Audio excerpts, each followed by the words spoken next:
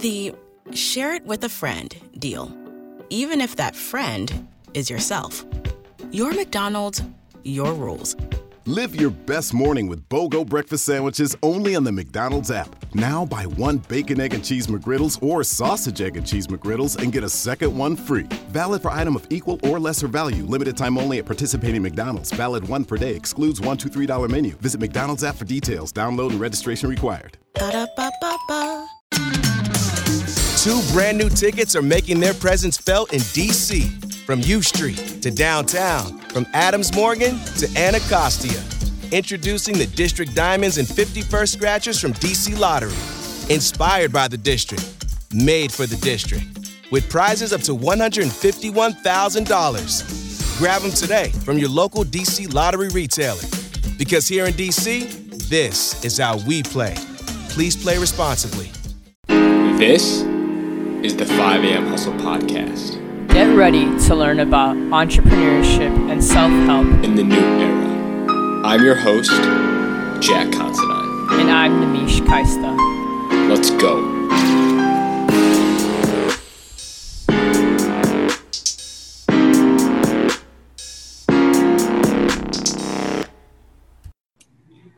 Welcome back, hustlers, to the 5 a.m. Hustle Podcast. I'm your host, Nimish Kaista. And I'm Jack Considine. Today our guest is Ollie Henderson. He's the founder of Bamyazi, which is a work-life balance design company, and the CEO of Odin, a human-centered data consultancy. And he's the host of the Take My Advice, in parentheses, I'm Not Using It podcast. So thanks so much for being here, Ollie. Pleasure. Yeah, so you want to go ahead and tell the audience a little bit about yourself? Yeah, well, I mean, what I do now, as you described, is, I suppose you can call it a portfolio career. Well, certainly that's the phrase a lot of people use now, in that there's a few different strings to my bow and certain areas that I focus on at different times. So my primary business is Bamyazi.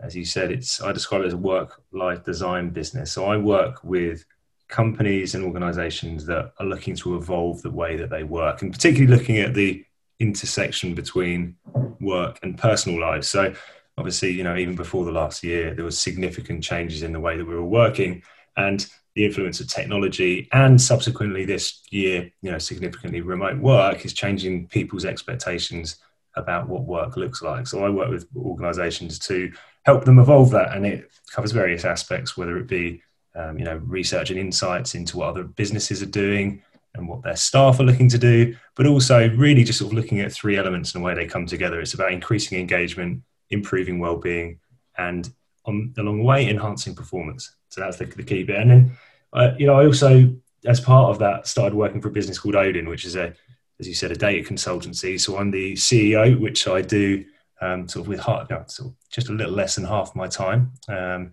I work with organizations, global organizations like banks like HSBC, technology startups, to look at how they use data within the business. And it's often customer data. It's the intersection between customer data and technology. I'm very curious, with the work that you've done with Bamyazi, have you guys, before the pandemic hit, were you guys partially remote with a lot of the companies you worked with at all? Like, did you have that kind of set in at all? Like, how was the transition immediately? So from my personal point of view, so up until last January, I actually owned and ran a digital advertising agency. So up until the end of 2019, I'd been running that digital ad agency for almost 11 years. And I exited that business in January 2020. So from my own point of view, I actually, it was very easy for me. I was working at home most of the time anyway. I did have office space. So that's fine. The companies I work with, though, they vary. I mean, most of the businesses I've worked with, you probably consider them to be pretty forward thinking. Certainly there was some element of flexible work and remote work within that, but absolutely none of them worked in a completely distributed manner as most people are now. So it's a very new thing.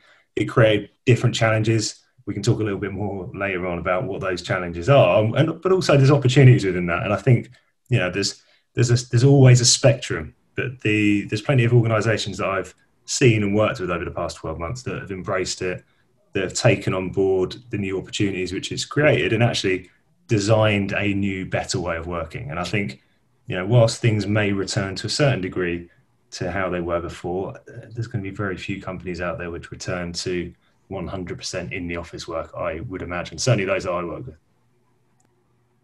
Yeah. For sure. I think that like something that I wanted to ask you about is how exactly do you go about defining work-life balance, and in your own personal life, what does that look like? Yeah, well, I mean, for me, there's a reason I do this, and it's because it was fundamental to the way I thought about work. So when I sold my previous business, I'd spent 11 years running a startup, building it up, having various ups and downs throughout that period. Along the way, I had 3 kids, so I was juggling, running a business with having small children and all of the pressures that creates. And, I got some of it right, got some of it wrong. I think I experienced burnout several times along the way without necessarily even knowing what the phrase meant. And when I reflected upon all of that just over a year ago, for me, my ambition was to actually start helping other people get that balance. So for me, what's really important is setting intentions through the week about the way that I want to work and sticking to it. Now, in reality, that's really tough. When there's demands from clients and employees and all other things in life, it's really difficult to stick to certain principles. But there are some things now which are non-negotiable for me. So, for example, I do at least an hour of exercise a day, or at least maybe an hour of exercise and downtime. So that might include yoga, meditation, doing cycling, whatever else. And actually, for me, that's critical, because if I don't do that, I really notice, how it affects my mental health. Clearly it affects your physical health, and there's a big connection there. And frankly, I just don't do as good work. So there's certain aspects like that which are really important. I like to spend as much time as possible with my kids. So, for me, I don't like working 12-hour days every day. For me, I want to work shorter working days and use those hours as effectively and creatively as possible. So I design my days to take advantage of my chronotype. So, for example, I like rising early. I like doing creative work in the morning. I like doing collaborative work in the afternoon. And for me, that really works. But it doesn't work like that for everybody. And I think the key thing is, for me, I know there's certain principles that are applicable to anybody. And I know there's certain things which are only applicable to myself. And I think when you're looking at scaling this idea to companies and to other individuals and groups, you've got to think about what's unique to you, but what's also then common across other people. Yeah, and I think what's so difficult for like a lot of people when they're starting out to understand is that you simply cannot go all that time without taking any breaks. And your work suffers as a result anyway. So if you're trying to be very productive, you're trying to get to optimal experience, you can't do that unless you take 100%. certain breaks in your day. Yeah, and I think that's something that I know like Jack and I struggle with a little bit, especially because like, in a younger environment, it is always like, it feels like you're always going. I mean, like, especially in a normal school year, it feels like tunnel vision all the time. And so do you have any tips for anyone that might be starting off like that? But, they recognize, I need to take a break, but not entirely sure, or it just seems like there isn't any time to take a break. Yeah. It's really tempting, isn't it, not to take breaks and just to try and utilize every single second. So and I think it doesn't matter what age you are, there's a bit of a culture now of optimizing time. And actually, I'm careful how you use that word, because optimizing, you tend to think about literally using every second. And actually, for me, the key thing is getting a really good balance between strain, if you consider it, and this could be from a physical point of view, but also mental exertion. So if you're doing a really intense revision for an exam for an hour, then you need to balance that off with rest for loads of reasons. First of all, your work effectiveness just decreases significantly after a period of time. And, you could 90 minutes is a pretty good amount of block of time, I think, to do some focused work. After that, your cognitive ability significantly decreases. So that's the time to take a rest. Do 90 minutes of work, take at least half an hour off, I would suggest. And I think this is the thing, it's finding a good cadence between having the focus time and the downtime. I have, as I said, experienced burnout over the years, and when it's really hit me, it's just when I do prolonged periods of work. And this could have been when I was at school, when I was studying at university, when I was working. If you do an 8-hour block of work and don't take a break, trust me, by the second half of the day, your work is not very good. You might as well not bother doing it, because you make mistakes, you cut corners. Actually, in working life, it's been proven that if you people who work too long and people who are burnt out and operating in the red zone, if you like, not only make bad decisions, they make unethical decisions. So if you extrapolate this problem of overwork to corporate scenarios, you tend to see things not just being done incorrectly, you actually get people making poor decisions and in some cases criminal decisions. Now, I know that seems extreme, but I suppose just think about it from your context. When you're working day to day, or if you're studying for an exam, all you've got to do is have a period on and a period off. And I think a 2-to-1 ratio is pretty good. You could spend an hour working and half an hour off, or 90 minutes on and 45 minutes off. But you will see the benefit if you get that downtime. And then when you do, what you do with that downtime is up to you. You might decide to not do anything at all. You might do a bit of light exercise, but certainly 2-to-1 ratio I would always recommend. One of my questions is, obviously you said that you think the exercise, meditation, all that is very important for kind of resetting your mind and your mental health every single day. But what are other ways that you're able to reset each day? Because I know that oftentimes we may look to our phones for a quick break for 15-20 minutes. But we may not feel as refreshed as we might be. So do you have any tips for that? Yeah, I mean, look, there are some great applications for using your phone. I mean, literally talking phone apps. I mean, I've got Calm, for example, which is a meditation and mindfulness app. That isn't a bad way to spend that half an hour downtime. Stick on your headphones, maybe meditate for a little while. And look, there's nothing wrong with having a bit of mindless time here and there. This is my point. You can't design your whole life to be absolutely focused on a single thing. You need to be able to switch off, and downtime is about intentional relaxation, but it can also just be about doing, just switching, reading inane things online. That's absolutely fine. I just warn that screens are inherently an issue nowadays. I mean, for example, we're doing this call now. We had a chat briefly before with my camera on, but I try and do one day a week at least, not doing video calls. So I had somebody on my podcast last week called Jennifer Moss. She's a burnout expert. She's about to release a book on burnout. She's studied the growth of it and obviously the explosion of it during the pandemic. And she agrees. There's evidence showing that the type of communication that you're doing, for example, through a laptop where you're staring into somebody's eyes and you've really got to be aware of your facial micro expressions on your face, it's just draining. And there's a bit of that, and there's also a bit of just the screen itself. Reading, for example, from a book is clearly going to be better for you than just reading off your phone all the time. So again, a lot of this stuff's common sense, really. It's like, look, if you spend all day looking at the screen, it's probably not going to do you much good. You probably won't sleep as well. Certainly your quality of sleep is affected. But equally, I wouldn't say don't spend some time just scrolling through Facebook or Instagram or TikTok or wherever you're looking at here and there. What you don't want to do is just get stuck in that trap where you're just scrolling for half an hour on end and losing all sense of time. So it's like anything, it's a bit of balance. Mm-hmm. So a question I had is, so having kids and starting a business at the same time, has it been more important for you to almost be quote unquote less focused over a longer period of time? Or have you found that being extremely focused for only half an hour has been more effective? What has worked better for you personally? I mean, when you've got kids, there's a certain amount of control that you lose over the way that you manage your time, to be honest.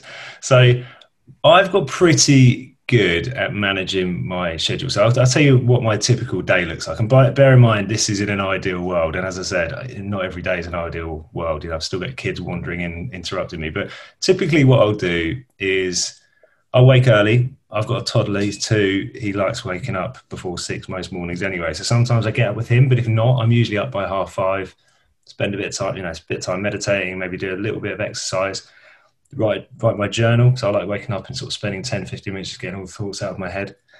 Then if I'm on my own, which is rare, I might do some writing. So as well as doing a podcast, I also write a newsletter called Future Work Life. I like to do some writing in the morning if I can. Then I do all the kids stuff, breakfast, take them to school, all that. But then what I try and do is between 9 and 11 every morning is have focused work time. And during that period, I just spend time on my own focusing on a task. And it's typically writing or analytical work of some description.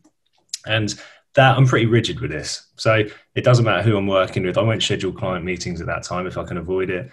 The people who I work with and work for me, they're not allowed to contact me between 9 and 11, because between those hours I can get a disproportionate amount of work done. So that is my focused work time. And typically the way I organise those 2 hours, I'll spend half an hour organising my thoughts. What do I want to get done? Making notes around what I want to write up, or having a look at some, the data that I need to process. Then I'll have 15 minutes off, switch off, go for a walk around the block, whatever. Then I'm for at least an hour and a half, I'm in it and I just focus. And during that time, if I get it right, I can get into a flow state, I can get a disproportionate amount of work done. And that takes the pressure off for the rest of the day, which means then hit 11 o'clock, catch up on emails, do some calls, have a little lunch break. And then in the afternoon, it's just about, ideally for me, collaboration in whatever sense that might be. So it might be doing meetings with clients, it might be doing meetings with staff.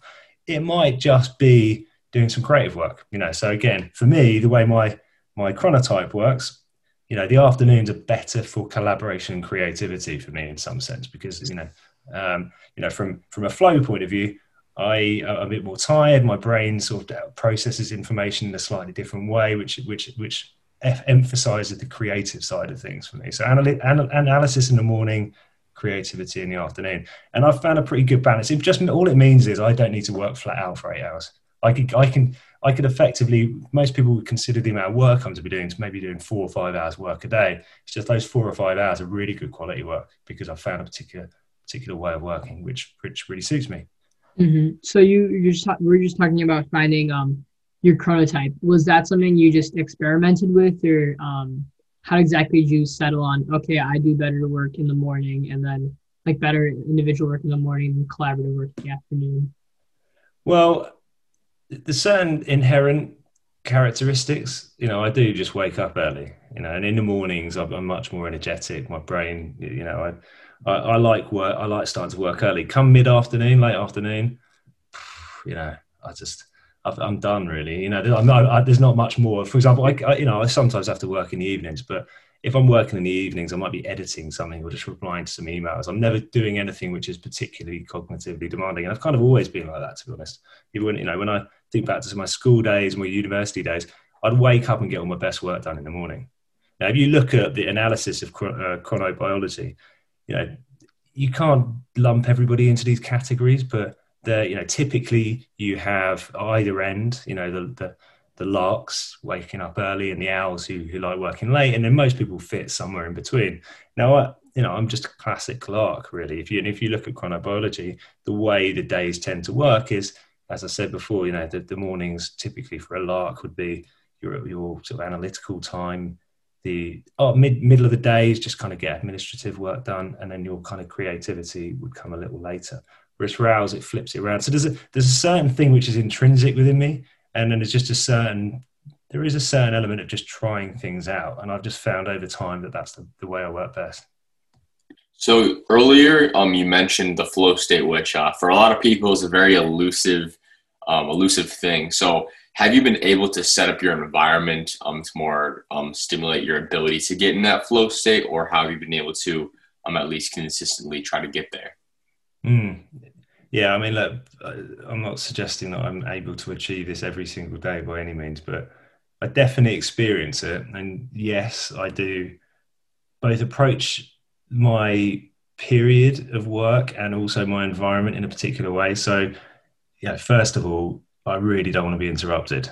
I mean, that's probably an obvious thing if you're thinking about it, but to really get into that groove, you need to be on your own and focused. As I said before, what I usually do is, there's a really good book called Technique for Producing Ideas, which you should look up. It's written in the 50s, but it's still applicable today. And it talks about the process you go through to come up with ideas. And it was written by an ad guy. Now, this book breaks down brilliantly the steps required for creativity. And the key bit within that is achieving this elusive flow state. Now, for me, what it means is there's a period of information gathering and determining what my goals for that period are, which come before it. Now, as I said before, if I start work at 9, I might spend half an hour doing that stuff. I've already got in mind what I want to do. Then I step away. Now, how long you step away for is probably a really personal thing, but I find if I do it for 15 minutes, it's enough. And sometimes I'll put my headphones in and meditate for 10, 15 minutes. Sometimes I'll just go make a cup of tea, go for a walk around the block, as I said. Then when I sit down, I'm usually typing, I'm usually writing something on my laptop. So I just have my laptop open, nothing else open apart from, my Word document.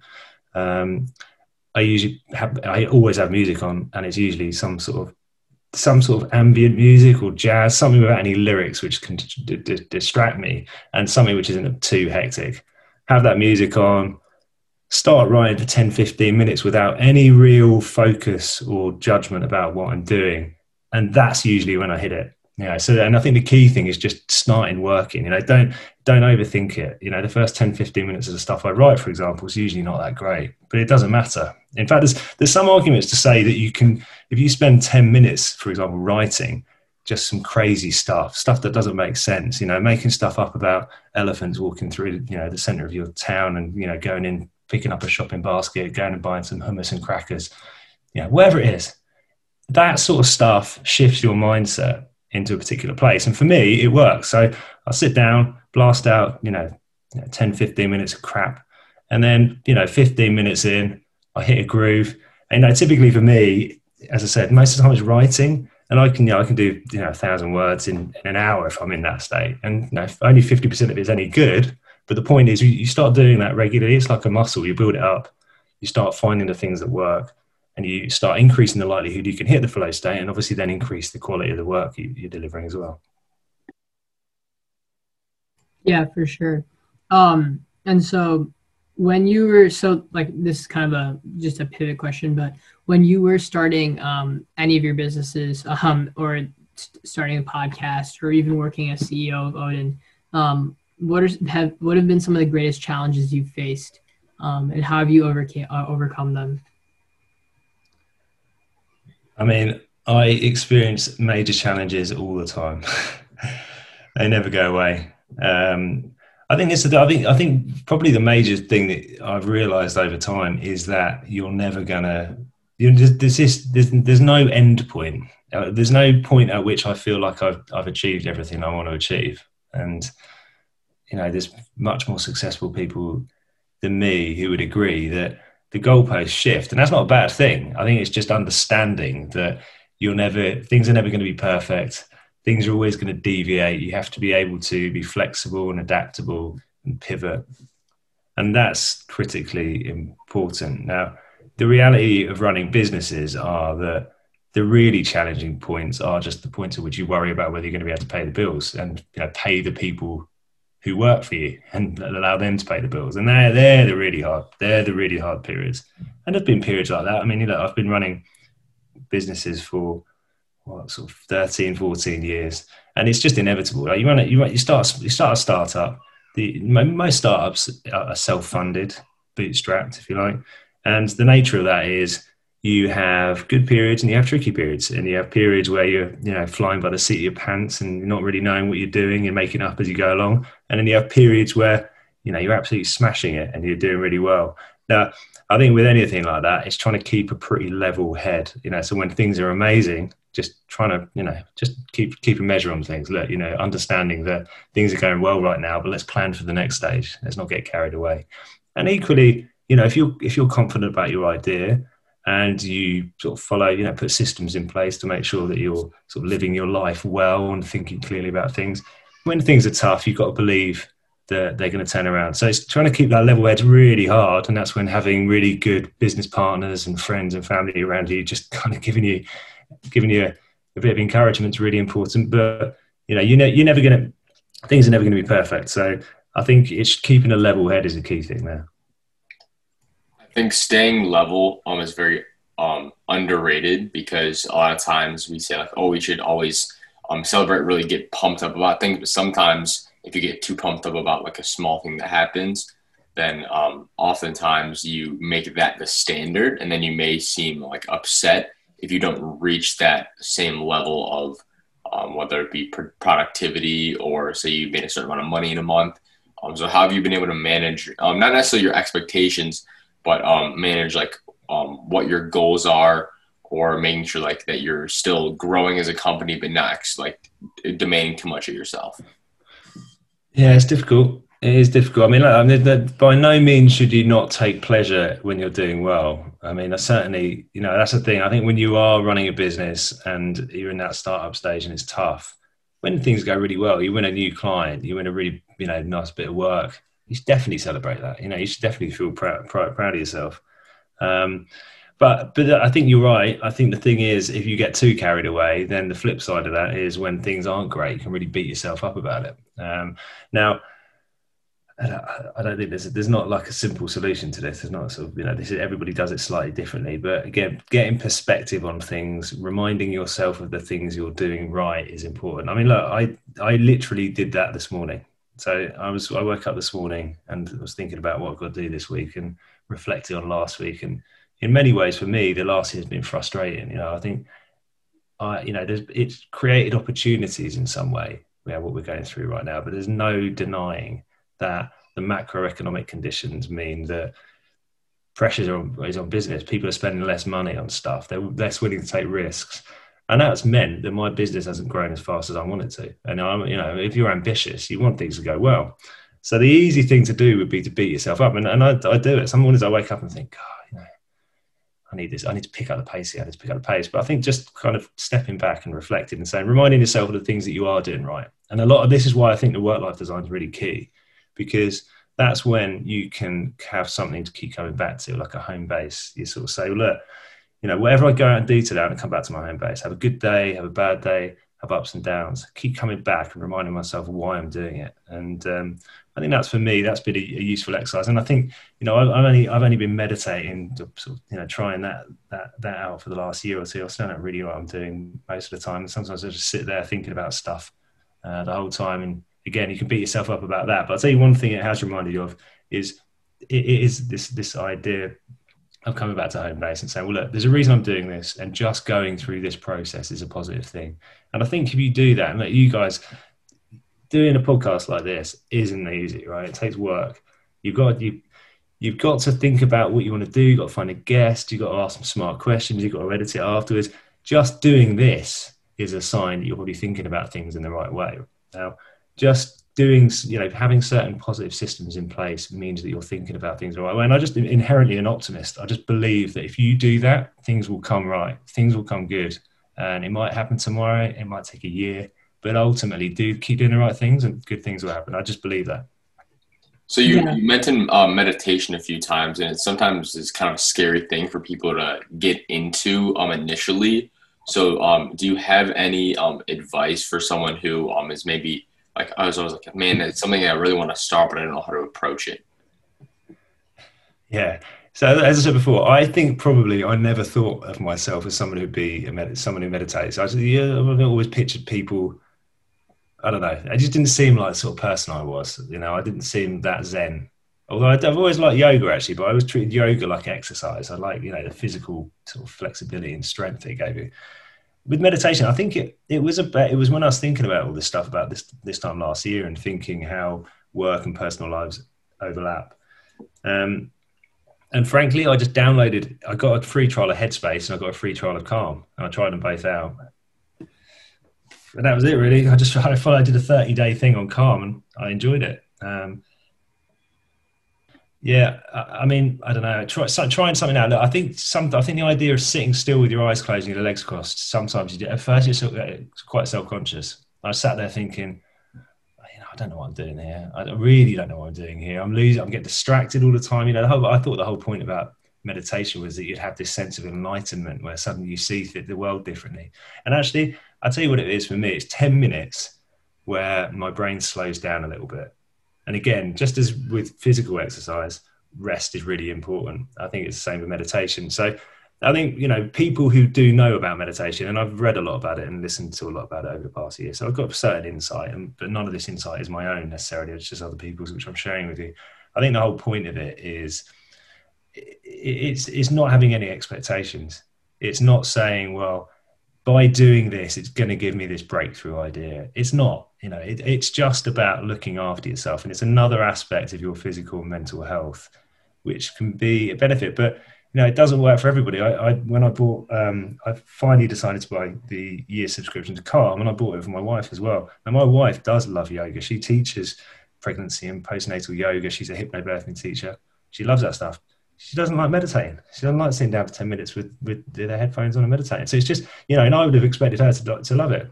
So I think it's worth a try. It's like anything. It's worth trying out, and I think if you keep at it, you see the benefits. So the days that I don't meditate, I find myself more irritable. I'm not as patient. So, and I know that because I track it. So I think, it's worth a try. It's definitely worth a try through the apps. I'm sure when you get really, you progress through, and you're a yoga, some sort of master at it, you probably don't need somebody talking in your ear to help you with it. But I think at first, why not? It's relatively cheap to buy a year subscription to one of those. And there's actually loads of good stuff on there. Calm app has got loads of masterclasses with interesting people. So one of the guys I had on my podcast, Alex Pang, is on there talking about the importance of rest. LeBron James is on there talking about the importance of rest for performance. So there's interesting stuff on those apps as well as just the guided meditation. Yeah, I mean, I think a lot of what we've been talking about today goes to show that your greatest impediment is definitely your mind to anything that you think you can do. And so that mind needs rest. But also at the same time, a lot of things that you think that you can't do, it's really just in your head. And so you might as well go ahead and try it. Yeah, I mean, that is, so you mentioned before, my podcast is called Take My Advice, I'm Not Using It. Now, the reason it's called that is because I am very realistic about how you follow through on the advice that you give. So I've come to a point in my life where I give out advice more than I receive it. So I'm really aware of this stuff. But I reckon, I don't know what the percentage is, but I know that some of the advice I give to people, I don't stick to. And it's not that I think it's bad advice. I wouldn't be sharing it if I didn't think it was good advice. But it's just the reality of life. It's like, you with the best intentions, you cannot stick to everything you say. And I think that's true of loads of people. It'll be true of people you've had on your podcast. I'm sure you listen to other people's podcasts.